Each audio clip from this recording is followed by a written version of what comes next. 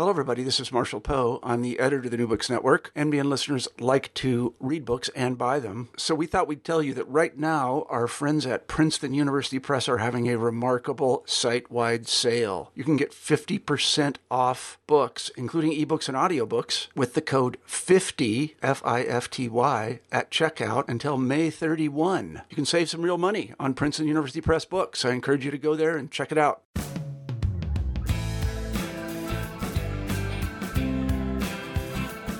Welcome back to New Books in American Studies. I'm the co-host of the channel, Lillian Barger. Today my guest is Arlene Sanchez-Walsh, Associate Professor of Religious Studies at Azusa Pacific University. Her book, Pentecostals in America, published by the Columbia University Press, is the topic of this show. Walsh offers us a critical look at the history, key figures, and ideas that made Pentecostalism unique and challenges the narrative gloss offered by its adherents and church historians. She surveys the often contentious history of the movement, innovators at odds with founding figures, practices of speaking in tongues, faith healing, and prophecy, and its attitude towards race, sex, and gender. The significant contributions of African Americans in the adoption of their religious expressions did not heal racial divisions. Walsh explores the innovative theologies and ministries of founders such as Aimee Semple McPherson and John Alexander Dowie. Seeing itself as the last great movement of God, Pentecostals rejected mainstream culture, yet found ways to accommodate modern media and produce stars such as Elvis Presley, Marvin Gaye, Joel Osteen, and Joyce Myers. In the process of continual reinvention, Pentecostalism built churches, institutions, and missionary efforts marked by its unique religiosity and continued to struggle with race, gender, and sexuality. Pentecostals in America can be best understood as a multifarious religious movement that has spread among diverse ethnic groups, made inroads into other Christian denominations, traveled to the far reaches of the globe, and its stories of divine intervention fire the religious imagination of many. While other religious groups are in decline, it continues to grow at home and abroad. Here is my conversation with Arlene Sanchez-Walsh. Now let me introduce you to the author, Arlene Sanchez-Walsh. Arlene, welcome to the show. Glad to be here. So, let's talk about your book, Pentecostals in America. First, tell us about yourself, your background, and how you came to write about this topic. Why did this topic interest you? All right. Well, I'm not Pentecostal, which many people do kind of leap to. I was born and raised Catholic in East LA, went to school in Los Angeles for the most part. In graduate school, my mentor, Dr. Vicky Ruiz, I went up to her and I said, I really want to do religion in America. I don't quite know what to do. I'd like to do some kind of really crazy 19th century healing, mesmerist type. And she said, well, that's nice, but nobody's going to hire you to do that. Basically saying that as a Latina, I was expected to do a couple of things. And we settled on the topic of Latino Pentecostalism, which is the subject of my first book. And Pentecostals in America, the second one that we're talking about now, is kind of a natural outgrowth of a subject I've been studying for about 20 years. So what is it? Because, a lot of people have heard the word Pentecostal, but a lot of people don't know what it is. It is, Pentecostalism is an outgrowth of the holiness movement at the end of the 19th century in the United States. It's a Protestant movement, mostly. It believes basically that the Holy Spirit, the third person of the Trinity in Christian theology, is active today. And it can heal, can offer prophecy, is kind of an expediter of conversion, and that one really needs the Holy Spirit in their lives in order to become a better minister of the gospel.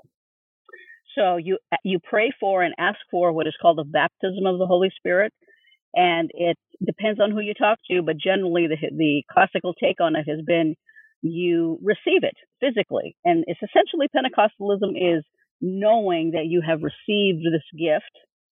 You begin to speak in tongues, you're able to heal and prophesy. Essentially, all of the miracles described in the New Testament are capable of happening today. That, I think, in a nutshell, is what Pentecostalism is. Now, when I think of Pentecostalism, I think of Jimmy Swaggart. Okay, this is all very and I think of the 1997 film with Robert Duvall, The Apostle. Yes. And so, how accurate is The Apostle? Well, these are televangelists that you're talking about. Jimmy Swaggart, the Robert Duvall movie was a great movie, by the way. It was the first depiction that I'd ever seen of Latino Pentecostals when he has that little revival in a tent in South Texas, I believe. It was pretty accurate in terms of how animated these preachers get and how serious they take their craft. It is a craft. Not everybody can do this. So that it was accurate. I'm sure that Pentecostals would take issue with the salaciousness and the controversy because that kind of plays into the stereotype of all televangelists being scandalous. Right, like Jimmy Swaggart or someone like that. Yeah, Jimmy Swaggart, James Baker, all the televangelists you see today, which basically leave a bad taste in people's mouths, always asking for money, things of that nature. So, but I love the movie. I thought it was great. I thought the music was great. I thought the story was good. I think he did the intensity that was Robert Duvall reaching out for God to give him an answer, to help him through these things. That is very reminiscent of things that I've seen when Pentecostals pray and when they're in crisis. So that wasn't too far from the truth. So one of the things that you talk about your book early on before you even get into it is that there's little critical work on Pentecostalism. The history of Pentecostalism has been written by people who are adherents, people from the inside or people in the denominations who are trying to project a particular narrative. So why is that? Especially since you talk about how big it is and how it continues to grow, why has there been little critical attention to Pentecostalism? I think many people have conflated it with evangelicalism. And there's a huge corpus, as you know, of work on evangelicals in the 19th century, reform movements, even to this day, the whole, lots of material on the radical right and the Christian right and things of that nature, Jimmy Swaggart, going back further, people like Billy Sunday and Billy Graham. Pentecostals have kind of fallen by the wayside. They are a type of evangelical, and there hasn't been a lot of critical study. And also, just to be fair, academics, unless they are interested in a subject like this, there's not a lot of written documentation. So they're going to have to go talk to them. You're going to have to sit in churches, and you're going to have to interview them like you're doing now. You have to get close to the movement to really understand it. And I have found most academics are just not really willing to entertain that kind of deep ethnographic field work to really understand what Pentecostalism is. You have to be prepared, I would say, to know that this is a very different way of doing church, especially if you were raised in a liturgical tradition or a mainline Protestant tradition or no tradition. This is very different. Now, it's interesting what you just said, that it's lumped in with evangelicals, because so many evangelical churches, if am I not correct, find Pentecostalism repugnant and sort of they're really off, almost like they're the heretics of evangelicalism. So that's kind of interesting. It is interesting. I want to say that it has, I guess, flattened out to a certain extent, but I still hear it among some of people who I know that Pentecostals are irrational, that they don't stick to the Bible. This is really about the Bible. This is really about Jesus. It's not about this theatrics. It's not about Pentecostals, by some evangelical standards, are too emotional. They're too excitable, and they focus way too much on experience, and therefore their theology is unbalanced. But they should really stick to scripture and a much more fundamentalist view of what's important. So that's the main criticism I see. Yeah. Okay. So there are some theological differences between and there were, I think I've seen in the past that there were strong reactions within, like a Baptist church or a Methodist church, if some of their members, picked up some of the ideas from Pentecostals, what we call charismatics. That has split a lot of churches. Oh, it did, especially at the beginning of the movement, at the turn of the 20th century. They were kicked out. Pentecostals who experienced what is called spirit baptism, which would be speaking in tongues, were kicked out of mostly Methodist churches, but also they were kicked out of Presbyterian churches and Baptist churches. That's all you had to do, is make a statement in church that said that you had received this gift and you had been spirit baptized, and you were on your way out. And there's literature wars going back and forth in these various periodicals of the turn of the century, talking about how Pentecostals have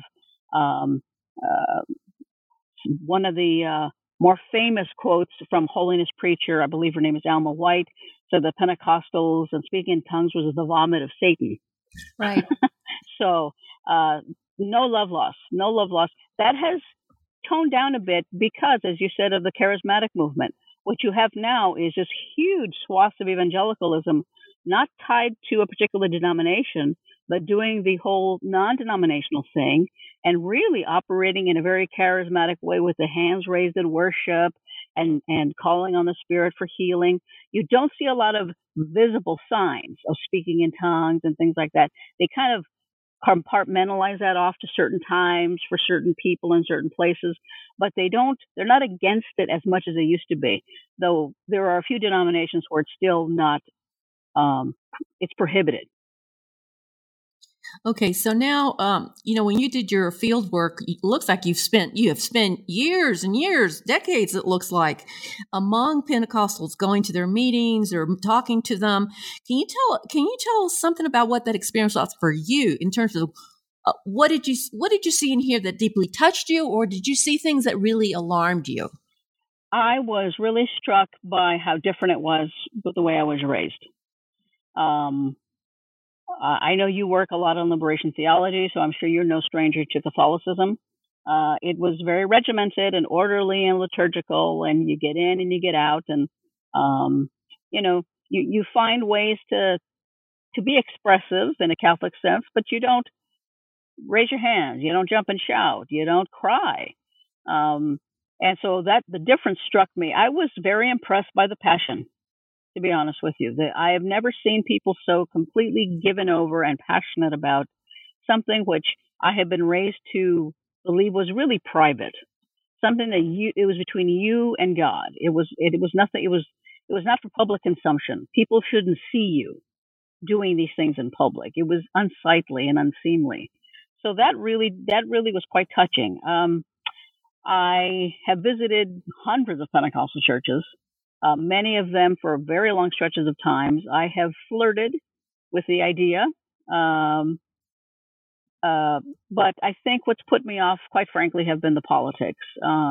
They are very conservative and politically, and I'm not. And just the theology in many of those churches was against some of the churches that I grew up in, against Catholic, anti-Catholic, anti-liturgical, anti-mainline Protestant, and I'm not one for sectarianism, and unfortunately, I found a lot of that in those churches. But the passion, to go back to your original question, the passion was unmatched. I had never seen anything like it in any church I had ever studied.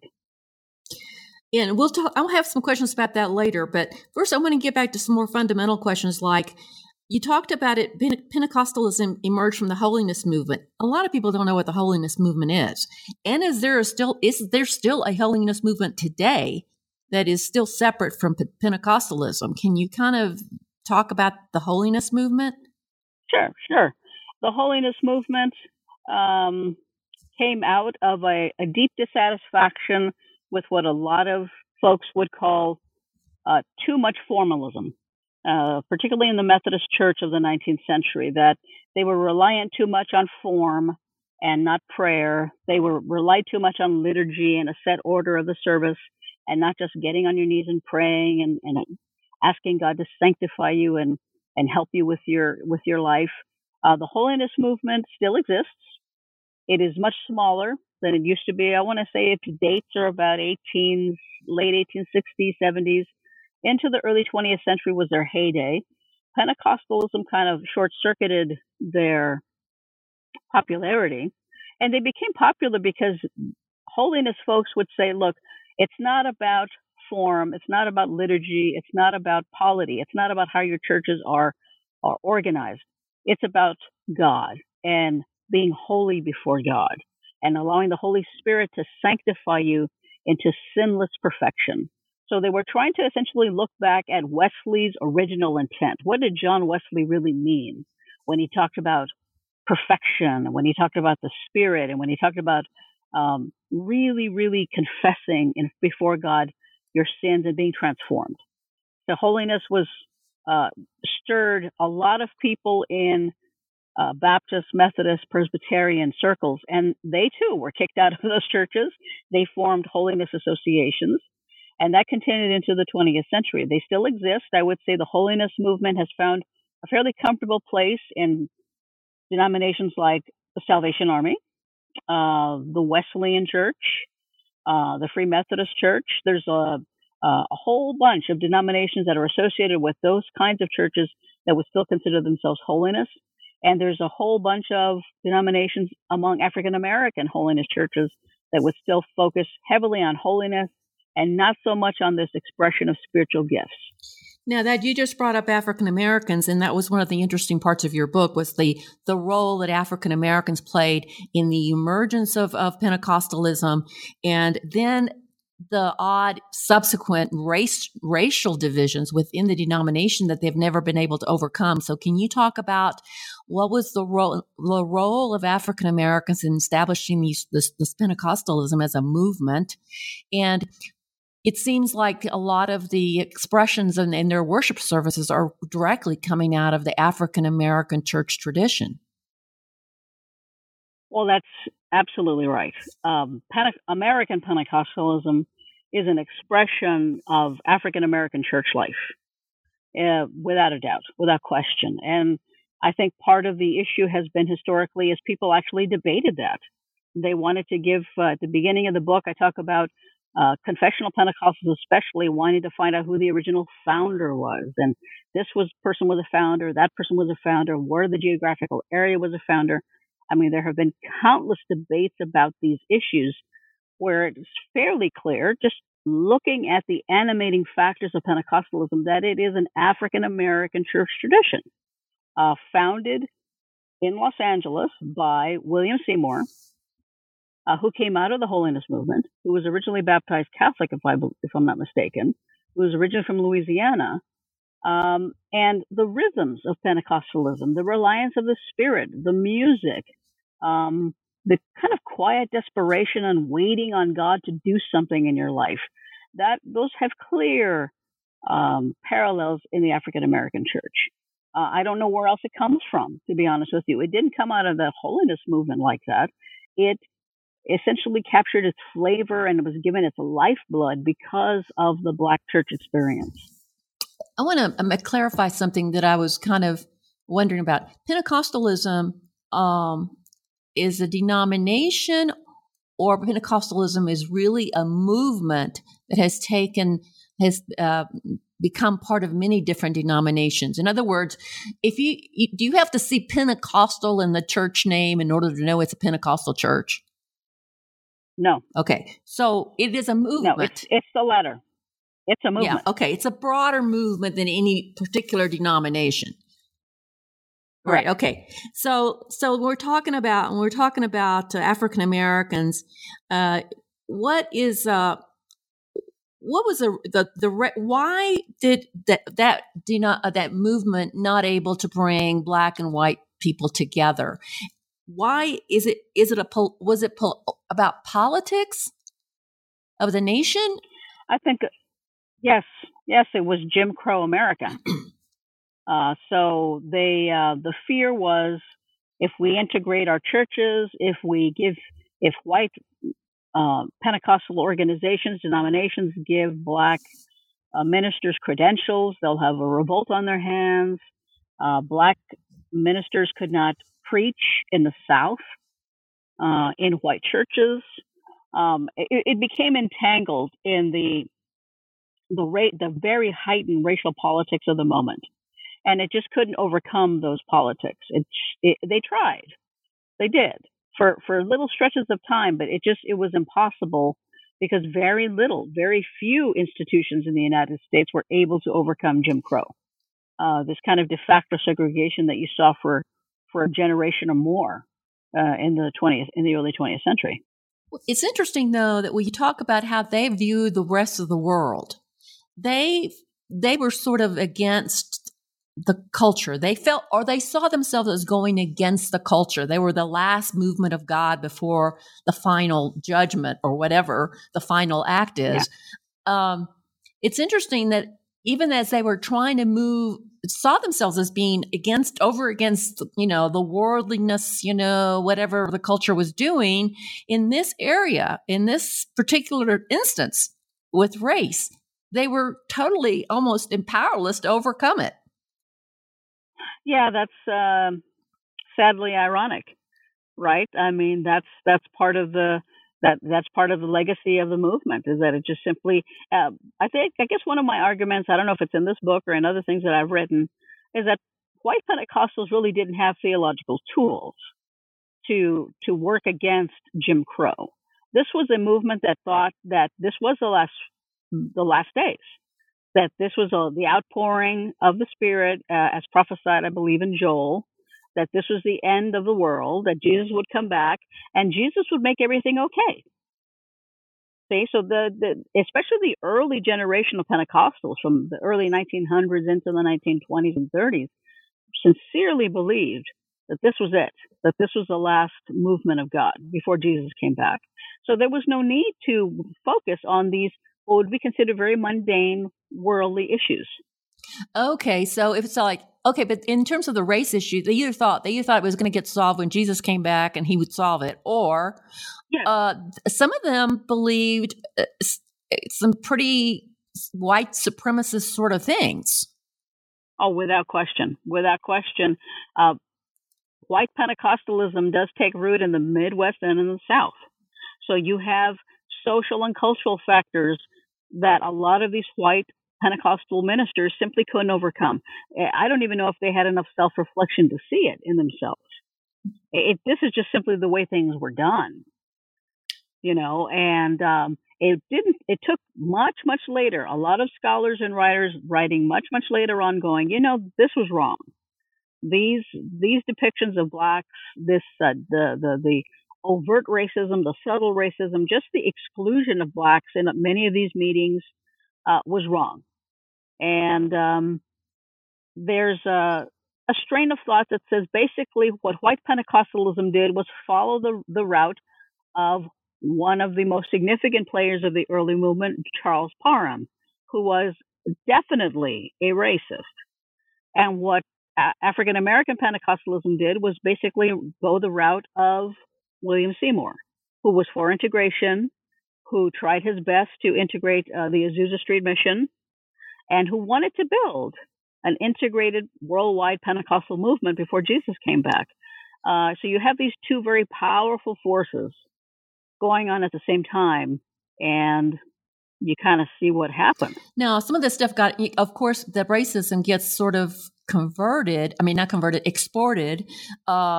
when Pentecostals began their mission movement outside of the United States.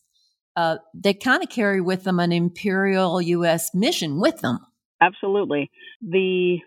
Again, not a lot of self-reflection, but a lot of American exceptionalism, a lot of cries to the early 19th century of manifest destiny, that this is exactly what we should be doing. We are the spark of the world. We are the civilizers of the world. We're bringing good Christian values to all these pagan, heathen lands. And the Pentecostal magazines are filled with that. They're filled with very derogatory pictures of it from Africa, from Asia, from Latin America, from the borderlands of the United States. It's pretty disheartening to see. It wasn't all that way, but it was pretty bad. So basically, it's not just passive racism; it's active racism. Yes. Okay. Yes. All right. Go ahead. I'm sorry. I have another question here about, okay, so we talked about the race, and I was wondering what other relationships to culture, or what things about culture they did not like that they wanted to go against? What other elements of American culture they did? Part of it, they thought America was, a great empire that's going to spread the gospel, but they were also against popular culture. Talk about the kinds of things that they would stand against that sort of separated them from the rest of the people, their neighbors, and their communities. Oh yeah, well, because they were part of the holiness movement, they were against what they would call worldly entertainment. So in the early parts of the movement, women were did not want women to dye their hair, to bob their hair, which I guess is a way you curled it. Makeup was frowned upon. Any kind of entertainment that was considered worldly. Movies, when television came along, did not like television. One of my sections in the book, I talk a lot about these popular figures who were Pentecostal, who kind of left it. I guess you could see the embodiment of this is in Elvis Presley, who the Assemblies of God, the largest white Pentecostal movement in the United States, it's a denomination, disowned. Never talked about Elvis Presley as an Assemblies of God member, and he was up until fairly into his career.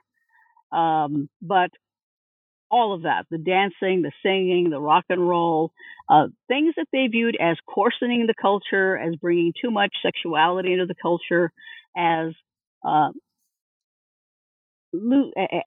causing a rupture in the holiness that they were trying to build within their world and export outside, was viewed as something forbidden. But it's interesting that they produced Elvis Presley and then Marvin Gaye. You talk about Marvin Gaye coming out of the Pentecostal movement. Yes. And I thought that was they produced a lot of them. It's kind of ironic, but also some of the stuff that you're talking about, they were against dancing and rock music and, worldly music and drinking and all kinds of things, were things that other fundamentalists who are not Pentecostals are also against. Right? Correct. So they were correct. They weren't unique in that way. Absolutely not. No, they were very much in keeping with what probably a fundamentalist Baptist would have said as well. I haven't seen those magazines, but I'm sure they're there, forbidding their children to go to dances at school, watching what people wore, made sure that they had proper dresses on, not allowing women to wear pants, things of that nature. Yeah. So no, this doesn't make them different. This really puts them right along the line of a fundamentalist desire to counteract the effects of a culture they view as being lost or has already been lost, and they are going to try and win it back. So the other issue that they had was sex, gender.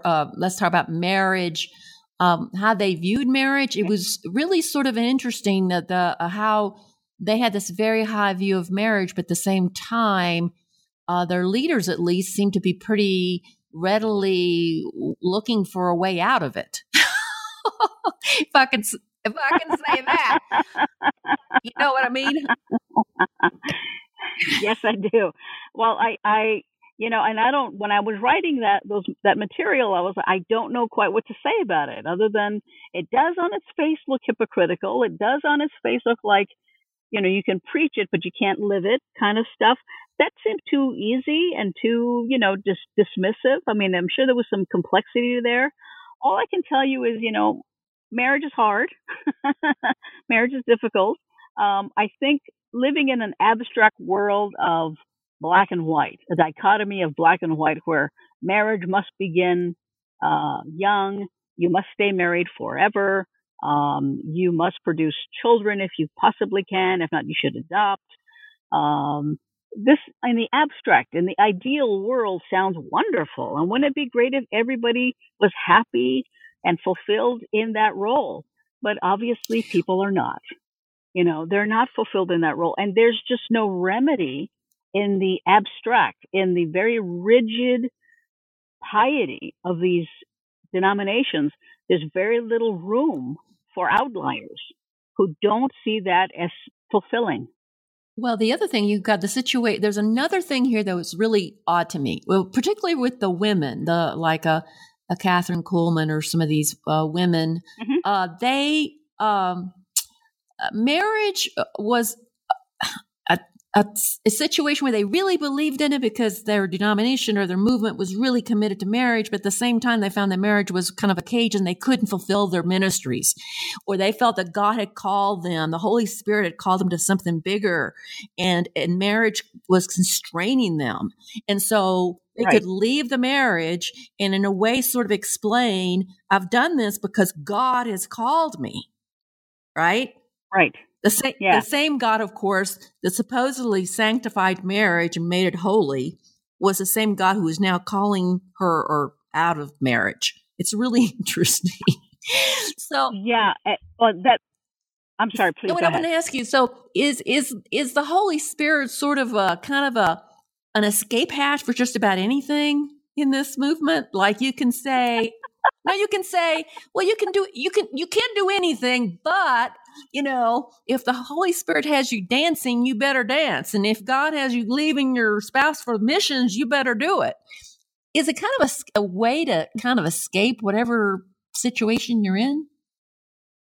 I don't know if the Holy Spirit is, but I want to say a very interesting process that does happen in Pentecostalism might be, and it is Holy Spirit inspired. So maybe I'm just splitting hairs here, but the idea of revelation. Right. The idea that you have received a word, you've received a prophecy. So if that prophecy and word contradicts bedrock foundational ideas of marriage, you can go ahead. That's what I mean. And if it that is sort of the escape hatch. Okay, which is your own private interpretation, your own private relevant. God has spoken to you, and that goes the other way too. With a young man going up to a young woman and saying, "God told me I'm supposed to marry you." Yes. You have to think of what happens if they don't believe that. If they don't believe that, then they have to abandon the whole idea of revelation. And abandoning the whole idea of revelation basically takes out one of the big legs of Pentecostalism as a whole. If God doesn't talk to you, if God doesn't inspire you to do anything with your life, then God is just this abstract thing somewhere who doesn't intervene in my personal life. That is a God that they would wholesale reject. Right? So God has to do something, and you're not supposed to be able to figure it out. You just follow. See, that's the way you do it. You just follow it. They don't really have a lot of tools theologically to kind of tease it out and go, this is really contradictory. How come Catherine Kuhlman and Amy Semple McPherson and Maria Atkinson and Juanita Bynum and all these major figures historically throughout Pentecostalism can leave their husbands and become ministers, and yet there are women suffering in marriages today who can't get a divorce out of the guilt and the shame of doing so because it will affect their status in the church. It is a bizarre thing. I admit it. I don't, other than the escape hatch, which I think you said put it pretty well. Let's put it this way. I think the consequences of not doing it are worse, which means that God doesn't talk at all. But it was really interesting is that God is talking to individuals here. Okay. And I guess somebody like Catherine Kuhlman is considered sort of a special person. She has special supernatural gifts that God has given her, and she must obey, the revelation that's given to her. And so I'm kind of wondering, I'm going to ask kind of a technical question here. To what degree is Pentecostalism antinomian? And if for the listener, the view that Christians are released by grace, or in this instance, the Spirit, from obligation to observing the moral law. Yeah, they would not like that. That has been something that they have been accused of by more theologically oriented mainline Protestants and evangelicals, non-charismatic evangelicals, who say you cannot be released from God's moral laws because you just can't, because nobody can. That's, that kind of counters the whole, that's like the whole point. I think it's like this, if I can put it this way. If Kathryn Kuhlman stays in her marriage, and I think doesn't go off and preach, then the world will be deprived of one of the most unique healing evangelists that God ever put on this earth. Her work as a healer will bring millions of people to Christ. That is worth the cost of the contradiction of her life. Okay. So this is I just noticed these glaring, gaps. not that you didn't do a good job. Yeah. It's just, you're trying to unpack this, and I'm going, wait a minute, this is so very a hyper individualism. God speaks to you, and especially people of the elite class within this movement. Right. Okay. Which means the people who are particularly gifted really have a lot of leeway about what they can do. Yes. So it makes you understand, a Jimmy Swaggart or something like that, and kind of being sympathetic because he's coming out of that. He was put on a pedestal. He's a special gifted man. And I don't, how you work that out. I don't know. But okay, so I have another question here. Let's talk about the women. I thought the women were very interesting. All the women that you mentioned, the ones that are specially gifted as evangelists or healers, and are very, they're really colorful. They are. They are. They're fascinating women. I wanted to put as many women as I could. There were more that did make the cut, obviously. And I think because of the contradiction that you have already mentioned, you're certainly not the only one, but you've really, teased it out very well for the listeners and for me, quite frankly. So, and not that I didn't think about it before, but the idea is that they're colorful. I think they have to be colorful. I think they have to there's some pizzazz and there's some dazzle to Pentecostalism if you're going to make it, if you will, in this ministry as a woman, because it is so patriarchal. How else are you going to do it? How else are you going to make a splash if you're not out there doing something fantastic and dramatic and theatrical? That may not be the best way for women to get acknowledged. It would be better for them to be acknowledged as theologians or as professors or as ethicists, maybe. But for the time, that's not their strong suit. No, that's not the movement's strong suit. Exactly, the strong suit is spectacle, is performance, right? And because that's what draws people in. That's the story. Right? Women are fabulous storytellers. I mean, they weave a narrative. They're sympathetic. They're mother figures to who they need to be mother figures to. And they're just astounding people in and of themselves. And the other side of that, why I was very attracted to them, is their personal stories, their struggle that they hid away from the public so that nobody would know that Kathryn Kuhlman basically had a heart condition all her life and was dying from it and never told anyone. That Amy McPherson was the controversy surrounding her death, that she probably took an overdose of drugs accidentally, but it happened, that she struggled with a lot of physical problems, but again, didn't tell anyone. That whole suffering idea, suffering for the cause of putting yourself, that's a very matronly thing to do. It's a very motherly thing to do. That you sacrifice for your kids. You sacrifice for your people. Very endearing quality. I don't know that it's good, but I think it endeared the crowds to these people for sure. Well, yeah, the issue of the narrative of women and suffering women. Yeah. Okay, it's just you see that in a lot of situations. It's very compelling. It moves people. Yeah. Because women are supposed to be delicate and mothers and nurturing, and they're being hurt, and it's kind of intolerable for people. So Yeah, it makes a very, and there's some preachers now that still kind of play on that, the suffering woman scenario. Yes. Okay, let's talk about healing. Now, It seemed to me from what you're talking here that healing was sort of an aspiration, that they really didn't seem to require evidence of physical healing. It was more like maybe emotional healing, maybe a spiritual healing. How much of this healing did they actually want physical evidence of? And were there cases of real physical healing? Did you investigate that at all? They, by and large, are not interested in evidence, in kind of doing an empirical longitudinal study of, I'm going to pick a church. I'm going to pick a church, and I'm going to look at 10 people who were healed. I'll be back in 5 years and find out how it goes. And then I'm going to look at chronic illness, acute illness, to really do a scientific work. That would not interest them unless it gave them the result that they already wanted, which was these people were healed. I know God healed them. And what they do is they essentially draw on anecdotal evidence, not even of their own, usually of somebody, again, who they heard.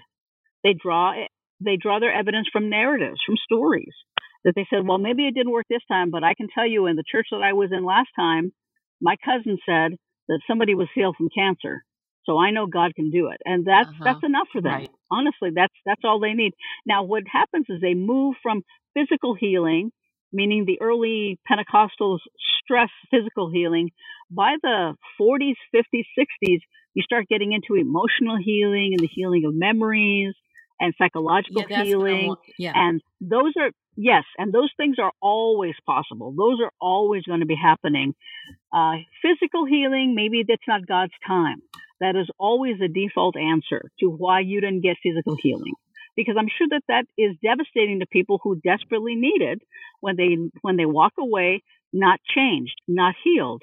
The answer to that is always, it's not in God's timing yet. Just keep the faith, keep believing, and God will do it. Or God has a better plan. What about the idea that if you didn't get healed, your faith is not strong enough? Oh, that's been part of it as well, especially among kind of a subset of Pentecostals.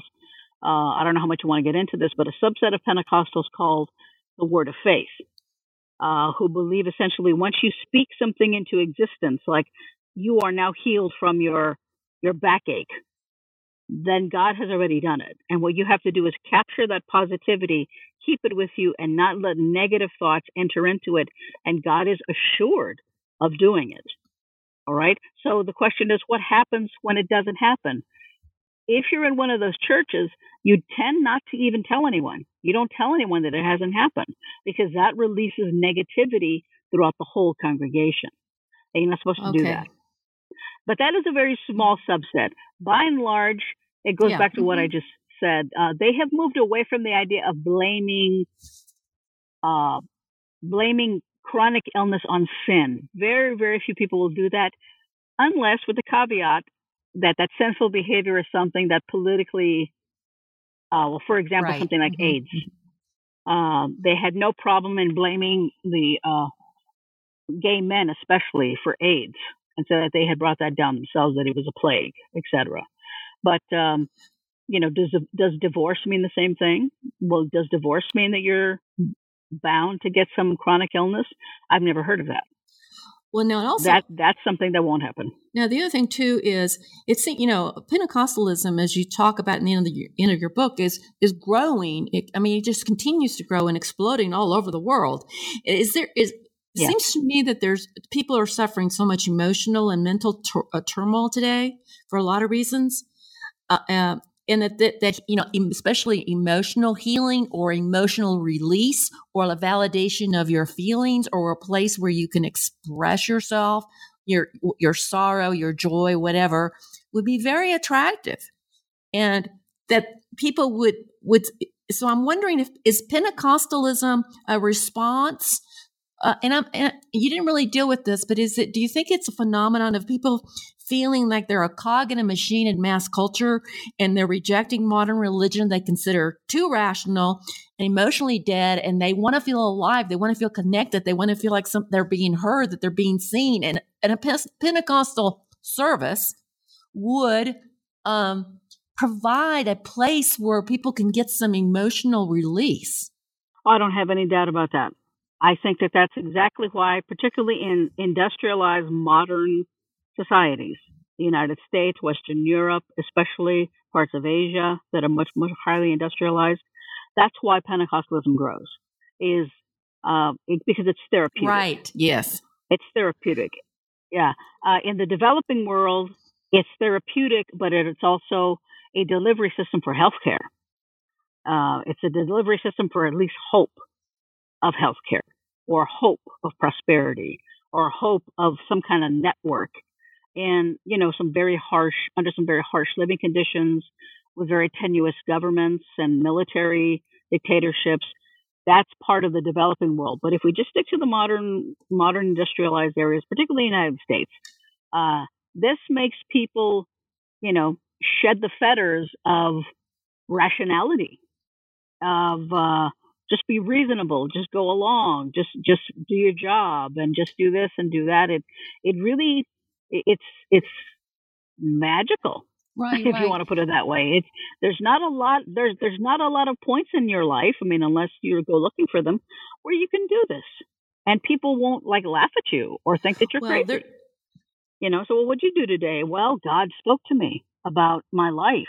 Oh, you wouldn't go to the market and hear people talk that way. But you can enter into any one of these services at any given time, and that's exactly how you feel, and that's how people react to you, not as off kilter somehow. They react to you as, wow, God cares for you so much. He's giving you all this knowledge, and He's leading you in a particular way. I support you. I want to help you keep leaning into God, because He's going to do some great things for you. Right, and it's very positive. It's a very positive, affirming faith. Well, one of the things that you talk about in your book is that Pentecostals did build quite a few institutions, not only denominations, but colleges and Bible institutes, more like Bible institutes. And there's one, I just was talking to a friend. I was in California, and she was telling me about a particular Bible institute out there. It's not accredited, but young people are flocking to it from all over the world to go to this Bible institute. And it's of the Pentecostal strain sort of thing. And I asked, why are they coming? Why are young people flocking? Especially, where they get out, they have a Bible certificate. They don't really have a degree that they can transfer to anything. And basically what my friend was saying was because they're very encouraging there. They affirm people, with prophecy. They give young people a boost. They make them feel like God, you're special, and God has something special for you. And it's that affirmation and that high encouragement environment that where they pray for them and they nurture them in a very close, nurturing, emotional situation that draws the young people. Because most young people go to college, away to college, to some liberal arts college. They're not going to get very much of anything from professors. No, sadly, they're not going to get emotional. We both get that. They're not going to get emotional support. They can go to this Bible college and they can feel like you're going to be president of Peru. Okay. Yes, that's there are not a lot of places, institutions, organizations, places to go where you receive this in this culture. Where? Among your family, maybe, if you have good relations with your family, among some good friends who can help you through this. But by and large, we're so atomized, aren't we? It's like, I can't find any place like that. In grad school and liberal art, in colleges, you're working, you're exhausted. It's not fun. And it's hard work. It's a lot of work. And then basically, the whole stereotype of I'm going to get out. What job am I going to have? What am I going to do after that? I'm in my 20s and my life should be set for me. I have no idea what I'm going to do. So this is an affirming institution, whether there's a church or a Bible institute that portends to offer them something bigger. Everybody wants to be a part of something bigger, and they believe it. They believe they're part of something bigger. I don't think they should be discouraged from that. I guess if I have a critique of that is that, what if that big thing doesn't work out? I mean, where are you left with a Bible certificate? What are you going to do? If this doesn't work out, where's your plan B? Yeah, where's basically, the plan B? if you tell someone, if someone is affirmed that they're going to be, president of a country or something, you also have to tell them, you know what, it's going to be really hard getting there. There's nothing like that comes easy. You're going to suffer a lot. And I think that that's one of the things about this particular situation that my friend was telling me about, that there's not a lot of discussion about the possibility of suffering that you're going to have to encounter in order to get to fulfill your call. Well, that's correct. That's correct. There is almost no talk of that. You know what? There's a lot of talk of persecution. There's a lot of talk about how this culture will persecute you because this culture's lost its reverence for God. People will persecute you because you're a Christian, but you press on. But in terms of difficulty and suffering, because things are naturally hard and because things are naturally difficult and it's very hard to break into many of these things, there's almost no discussion of that. Almost none. And that I think builds up some very false ideas in people's minds that things are just going to come just easy, that I'm just going to pray, God's going to make a way, and it's going to happen.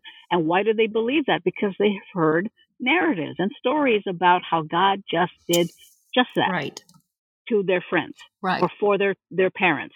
And it keeps going on and on and on. So the power really is in these stories. That's why they become to believe. The power is not in empirical evidence.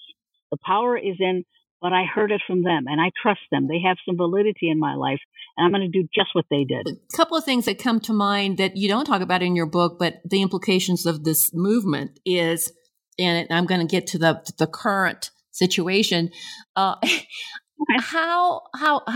it seems like this field of Pentecostalism and what comes out of it makes many people very, very ripe for a Donald Trump. Okay, that's one aspect of it. Because he's got a lot of features that I think would be very appealing. And second, the other thing on the secular side, I don't know if you've ever watched Tony Robbins, the inspirational, self-help guy. Anyway. Yeah. If you watch him, there's a whole series about him.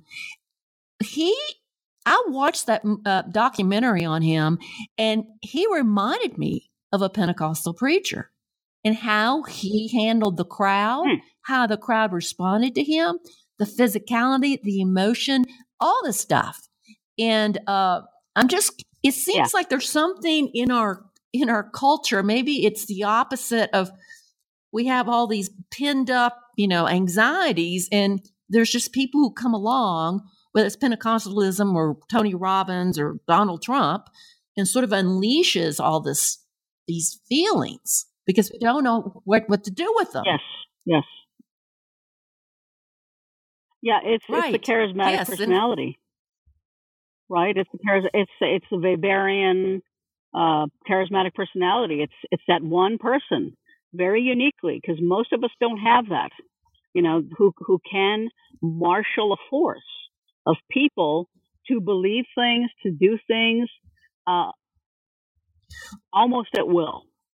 And, I'm sure when it comes to Donald Trump, where those of us who are not supporters of his are stunned, honestly. I was not surprised that most Pentecostals, who I think in terms of surveys would be surveyed under evangelicals, I would not be surprised at all that, 71, 81% still support him.